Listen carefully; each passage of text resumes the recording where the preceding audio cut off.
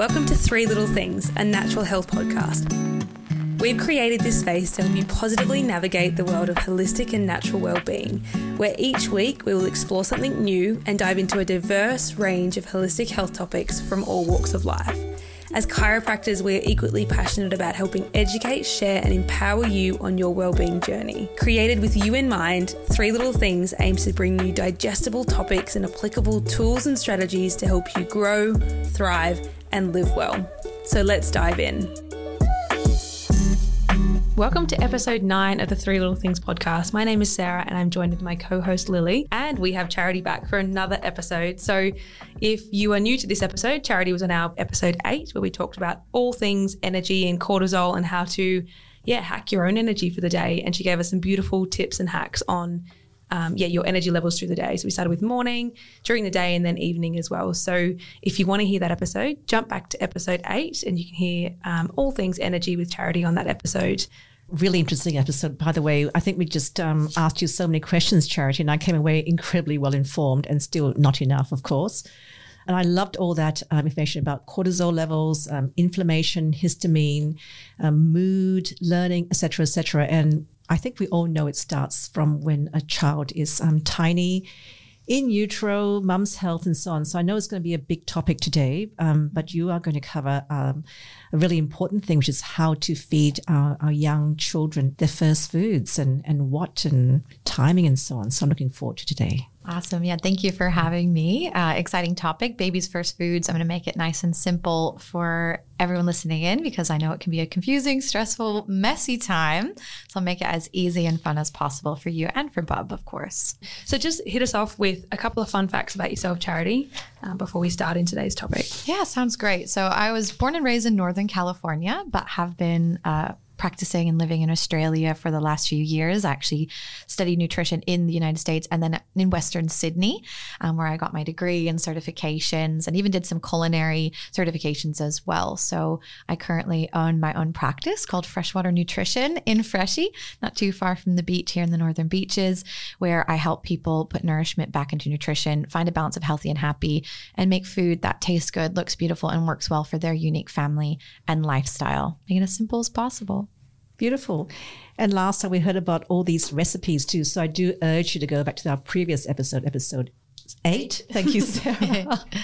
And I mean, one of the overarching themes of our podcast is that the only control we really have around health is over our own bag of cells in our bodies. I mean, we can't control the world and we really can't control any politician or, new viruses coming through. But what we do have amazing agency over is ourselves, and hence the triad of health model that we work with. And the triad really is our structure, so how we are physically, our biochemistry, which is what we're going to hear from Charity today, and down the line we've got a psychologist lined up for our mental emotional health. So let's go.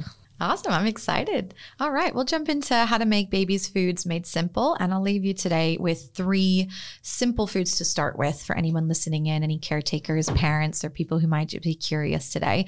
So the first questions I often get as a nutritionist is, when do I know my baby's ready for solids? So for the scientific reason, for Bub's developmental reason, normally 4 to 6 months. Why this is that baby has a lot of nutrients stored in its body from the placenta, from being in the womb, and around 4 to 6 months, it starts to deplete and doesn't quite get enough what it needs from breast milk or formula, particularly iron, which we'll touch on and talk about.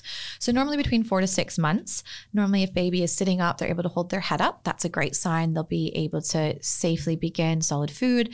Bub's going to let you know if they're interested in food, watching you eat, kind of moving their mouth and chewing when they look at you eat food, maybe open their mouth when a spoon goes by. And often too, if they're a bit fussy and not really satisfied after breast milk or formula, they want more and they're crying out for more as well. So those are some signs that your baby is ready for solids. And just kind of on that, is there a point where it's too early to introduce solids, in your opinion? Yeah. That's a really great question. Yeah, too early, I would say around 4 months, baby's not going to have the development for its swallowing techniques and to actually have the right microbiome to absorb the nutrients in solid foods. It knows breast milk or formula, and that's what it's made for.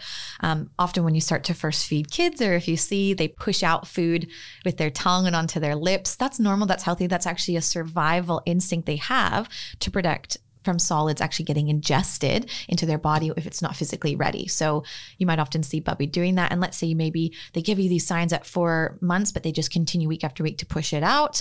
Don't force it. Wait a little bit more time. That's okay. Or of course, chat with your physician if you're unsure, depending on your baby's unique self, different personality, you know?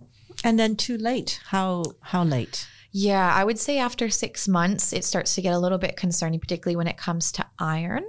So Bub is going to be using up most of its iron by 6 months, and it's going to need some iron-rich foods and other nutrients that we cannot find in high enough amounts that come from breast milk and formula. So 6, I'd say max 7 months is most likely a safe bet for most babies.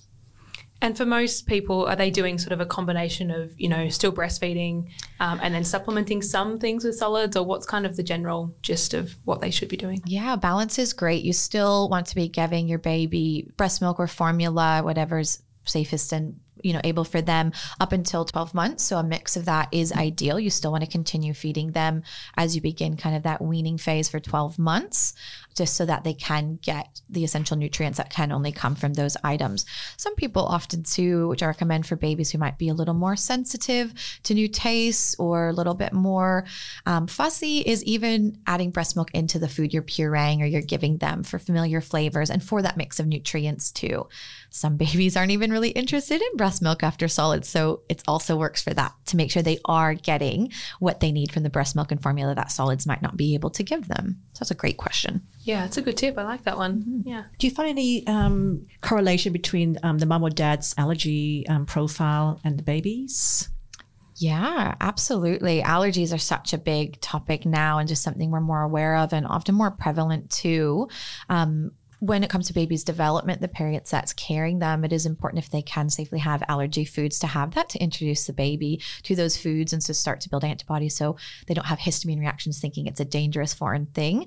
And if you are breastfeeding or feeding your child, to be exposed to those items too. And we'll touch on, you know, introducing Bubs to those. But yes, absolutely. Those communications come through the parents, through the system, through the blood flow, through the milk, and also through observation and environment. So it is important, and I think has a big impact in the baby's development over time and their sensitivity to things. 100%. So you're saying that it's good to expose a child to some food so they don't actually get so that's a huge turnaround from, say, 20 years ago, wasn't it, when they were so limited and they're getting more and more allergies as a result. Yeah, sometimes it's like that whole bubble baby syndrome. Like parents have so many great intentions and protect from the outside world or from certain foods that they know might be allergy ridden. But what it does is when baby's learning balance in the body and what's good and what's bad, at the time when they're able to make those connections, if they're not getting it and they, let's say, get exposed to an allergen later down the line, the reaction can be quite severe. The body's like, what is this? It might just be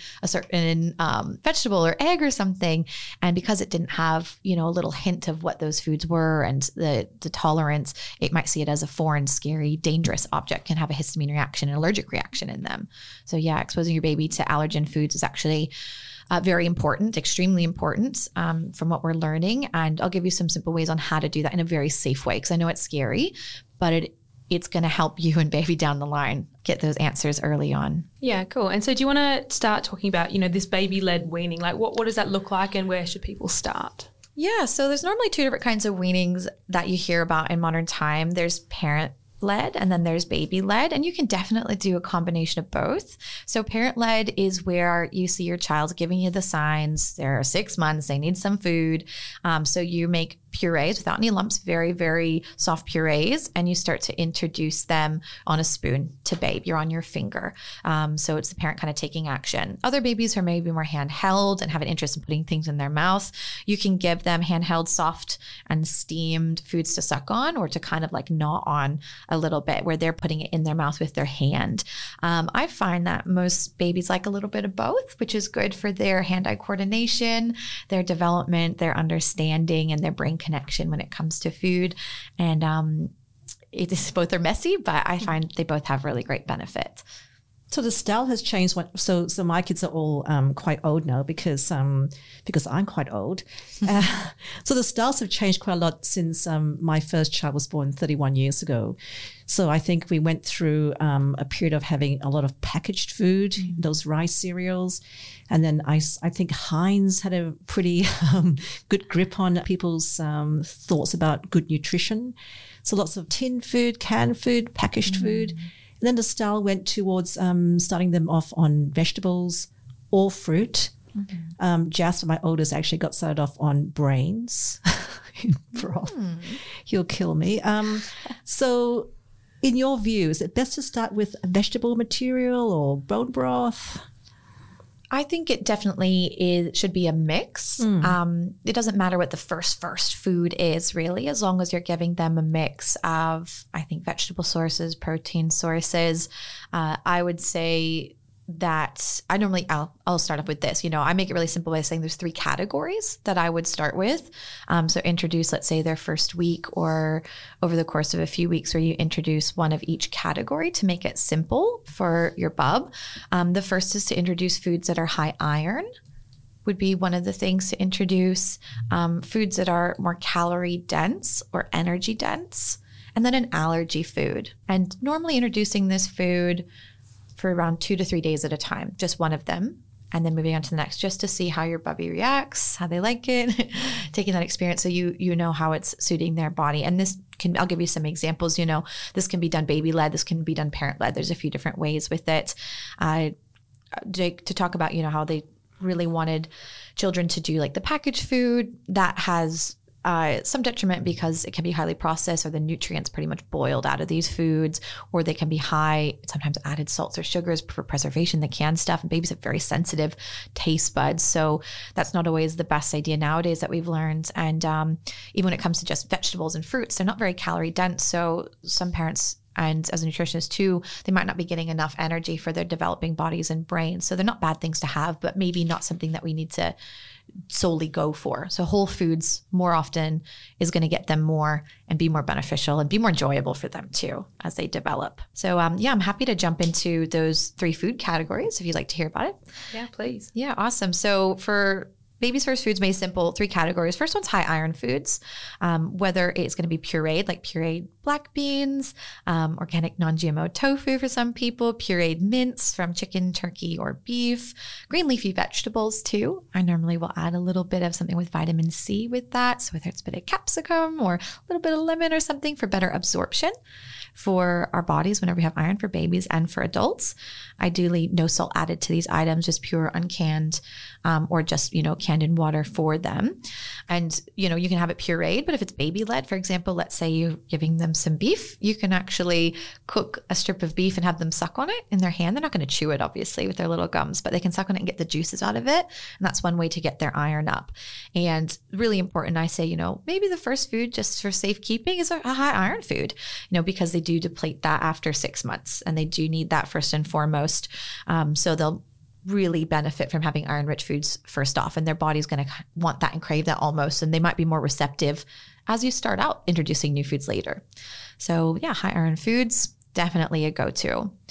The next one's a more calorie dense, aka energy dense foods. Calories aren't a bad thing, especially for your children. It's just a unit of how we measure energy, and they need fuel. They want to grow. They want to learn. So some calorie dense foods would be avocado, and this can be pureed, or Bubby can even hold on to a little slice and have a little suck on it.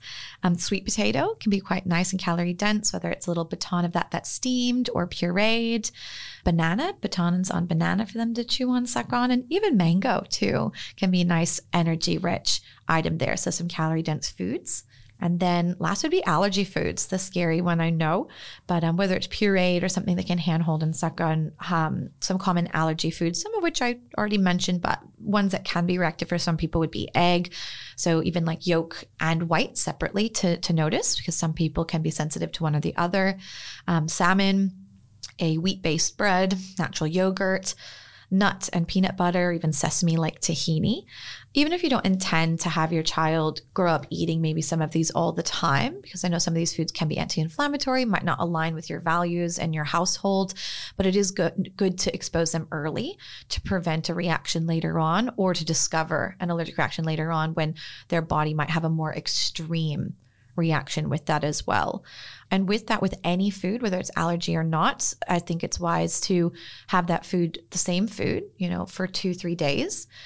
A really good tip is to feed bub earlier in the day, often after a milk feed mid-morning or after lunch, about 30 minutes after, and monitor them. Just because if you're feeding them at dinner time, you go to bed, bub goes to bed, and there's a reaction, you might not catch it, in a safe amount of time. So good to go early in the day for that one. And keep out for signs of allergic reaction or intolerance. It's different for every person. Rash, hives, wheezing, difficulty breathing, sometimes vomiting, excess gas, diarrhea, blood in their stools. If you're experiencing this, call your pediatrician, stop feeding them that food, of course, and go to the ER if something's very severe. Don't hesitate to get medical assistance if you are worried and it's not something that looks natural, because allergic reactions can take minutes or days to sometimes appear. So take it slow.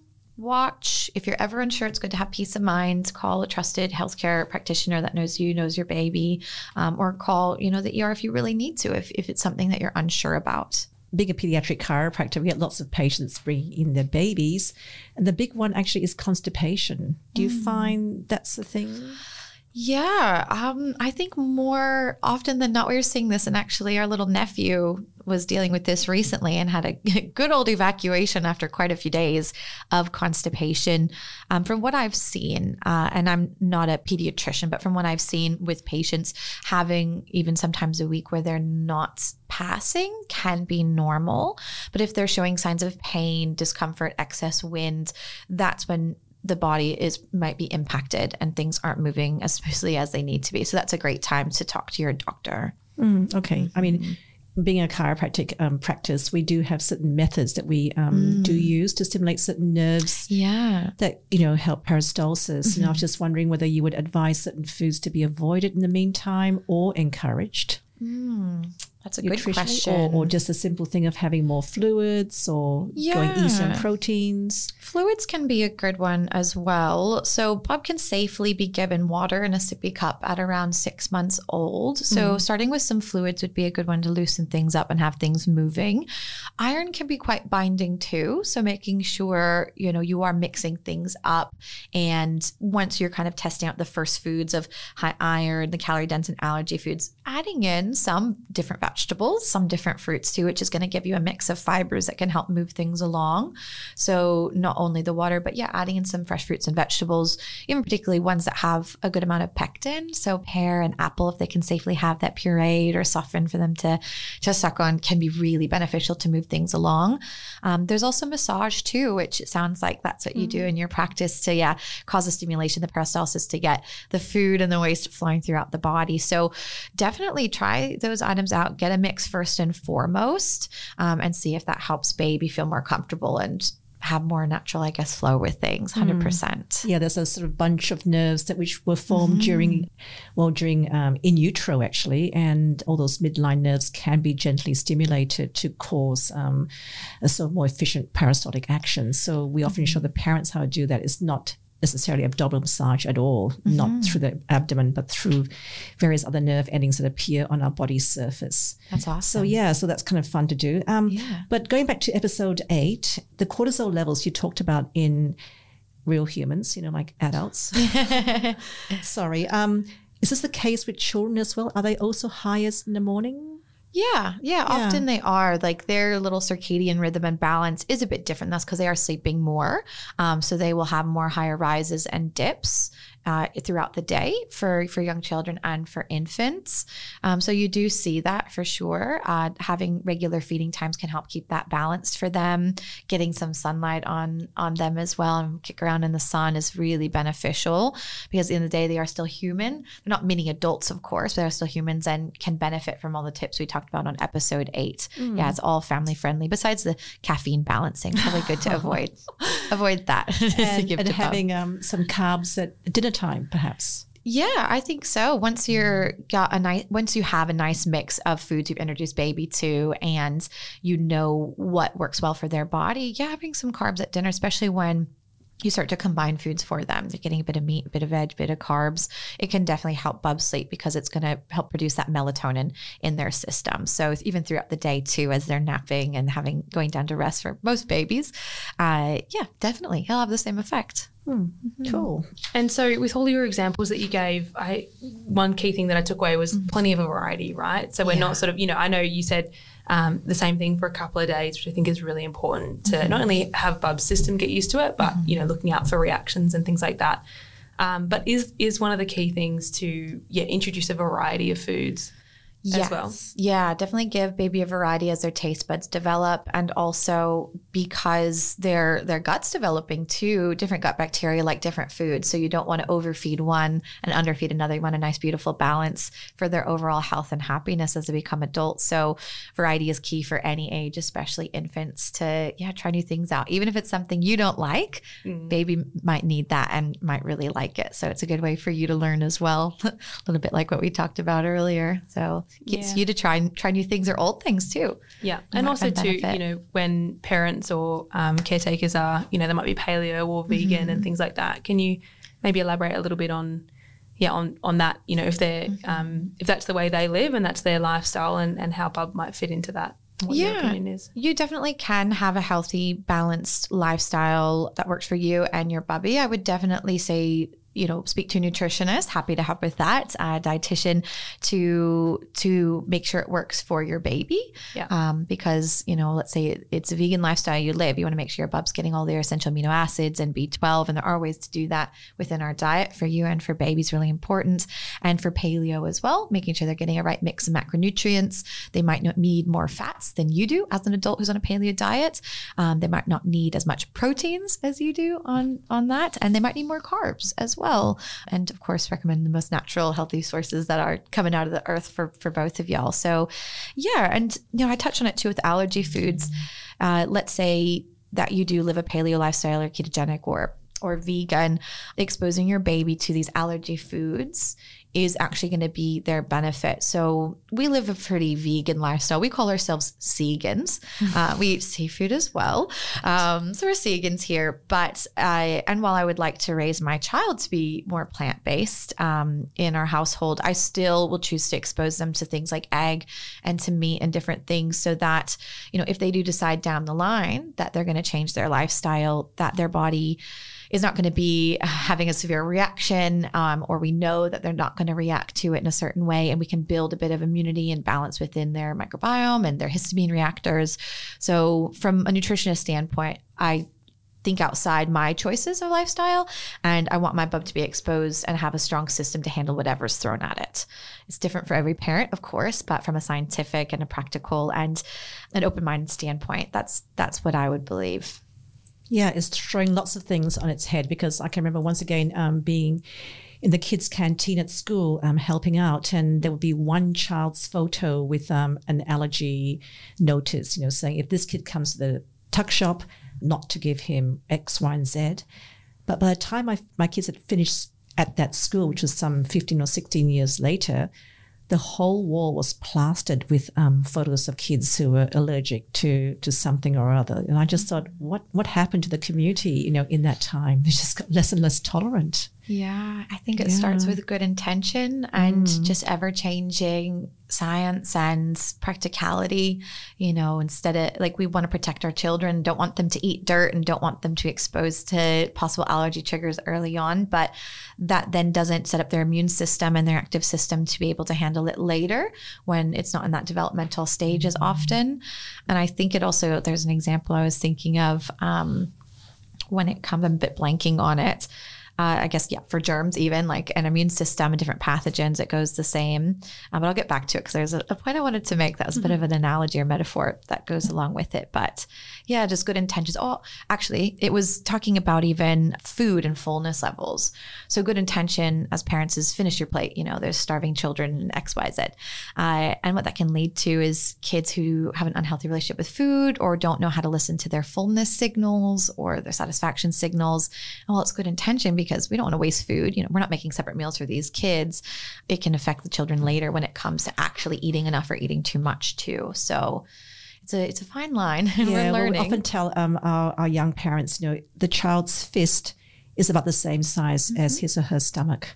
So they're often upset when the child doesn't finish a whole plate of food. But I said, make its fist. And I say, that's what it can fit in right now, Yeah. As the food passes through to the small intestine, maybe a bit more can go in, but right now that's all they can fit in. So as you said, finishing off the food just for the sake of it doesn't really make much sense. That's right. And we're raised that way. And like I said, good intention is in there for the best of the family and for the kid. But we're learning that, it can backfire in many ways and create other issues we don't always predict. And I work with parents all the time on how to introduce foods to family, or maybe they're grown children or teenagers and they're, very picky or picky adults, spouses. We work with that as well. Overgrown kids, all of us are at the end of the day, is just having the food there, having it available, not making a fuss about it, because naturally we want to resist when someone tells us to do something or eat something, and being a good example. You're eating it, keep presenting it. Eventually that kid's hungry. They're going to go for it. They're going to go for it. And we find ways to make that work within families. And it takes time. It does take time. Habits aren't built or broken overnight. We don't go the ABCs to calculus. So have an open mind, open heart for you and for your kids or big kids when you are introducing new foods or reintroducing them as well. And you do have some caveats here. Avoid giving babies some things. Yeah. So they're definitely, you do want to give a variety of nutrients to your kids. But as mentioned, babies aren't just small adults. They do have different immune systems, different healthy bacteria in their system to break things down. They regulate heat differently. So there are certain things we have to be aware of. So a common one you may or may not know is honey. Honey, especially in its raw form, can contain small traces of botulism.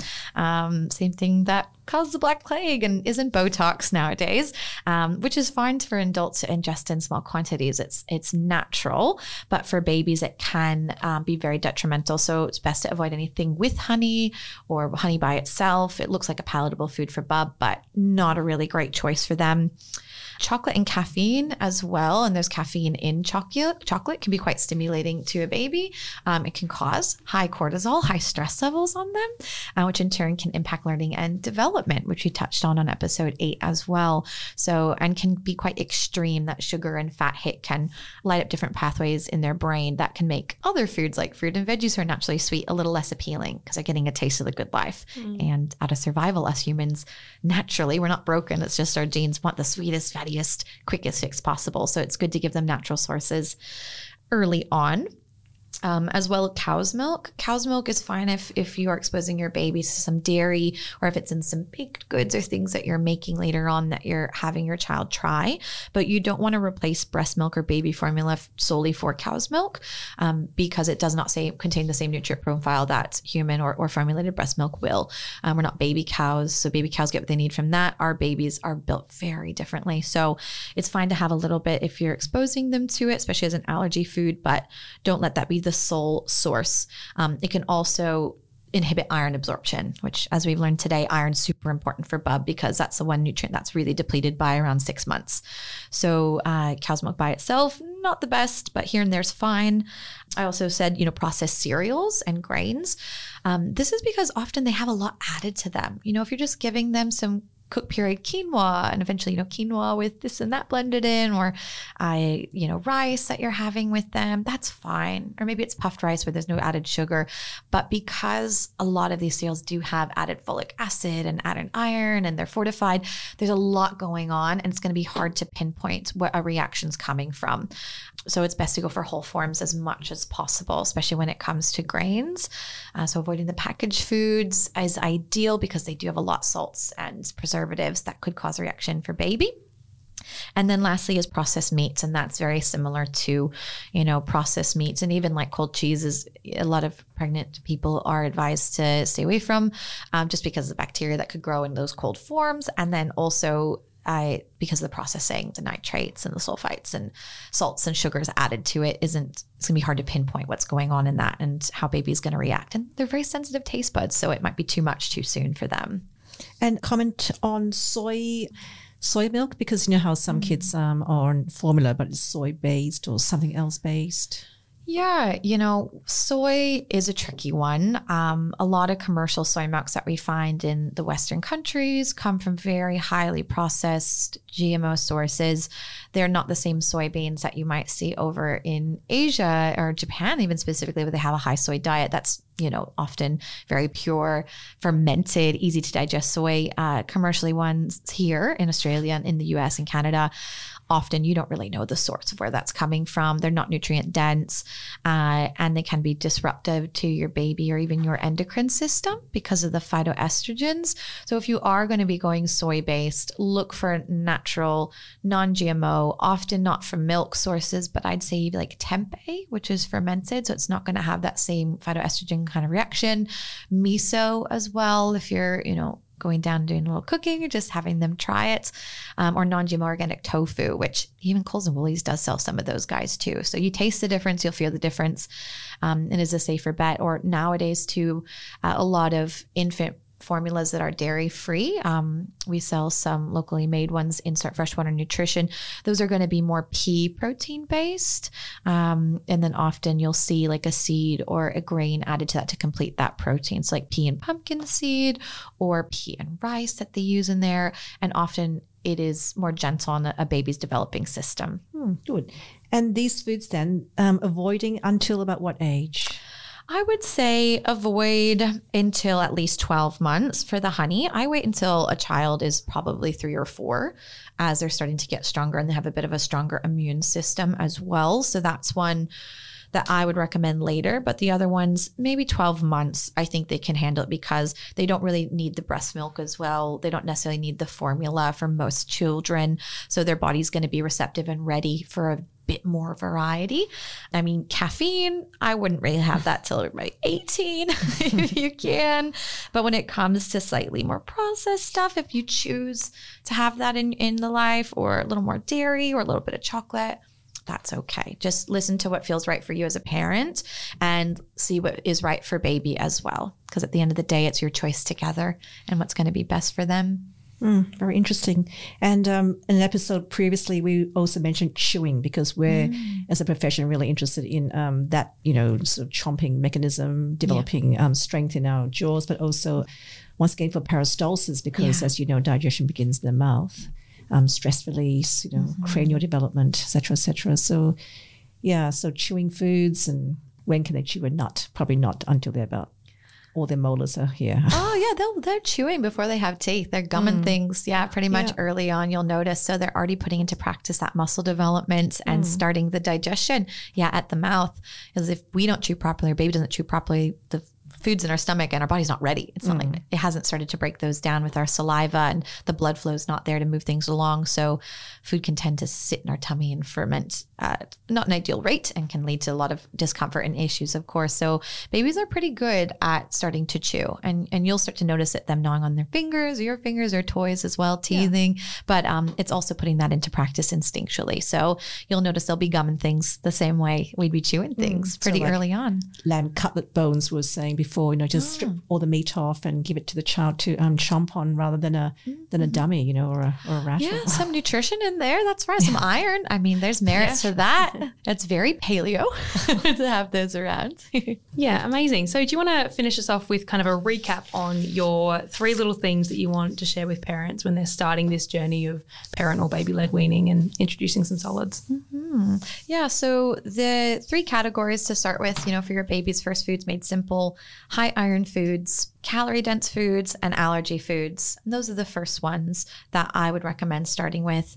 And some tips with that, trying a feed mid-morning or after lunch so you can monitor. Stick with one food for around 3 days to monitor those responses, of course. And for temperature is a big one too. Some parents aren't sure. To leave you with some more tips is just like breast milk or formula. Body temperature, you want the food to be body temperature. If it's too cold, too hot, they can reject it or it can cause harm. So body temperature for anything that you're giving them. Mix some breast milk or formula for familiarity and nourishment for baby, of course, and still give breast milk or formula with solids up to 12 months of age for the best development for your baby as well. Yeah, I love that. Yeah, beautiful. Awesome. And share with our listeners, Charity, where they can find you. Fantastic. So for our locals, come by Freshwater Nutrition on Lawrence Street in the Freshie Arcade in Freshwater. We'd love to have a chat with you. Or alternatively, you can visit our website, freshwaternutrition.com, or even visit us on Instagram at Freshwater Nutrition. Give us a call, send us an email, send us a DM. We work with folks in person, but also over Zoom and over the phone for our international communities. So we would love to connect with you and create a custom plan for you, your family, for your baby, whoever you'll be supporting. And we even offer free 15-minute discovery calls if you just want to have a chat and see what might be best for you.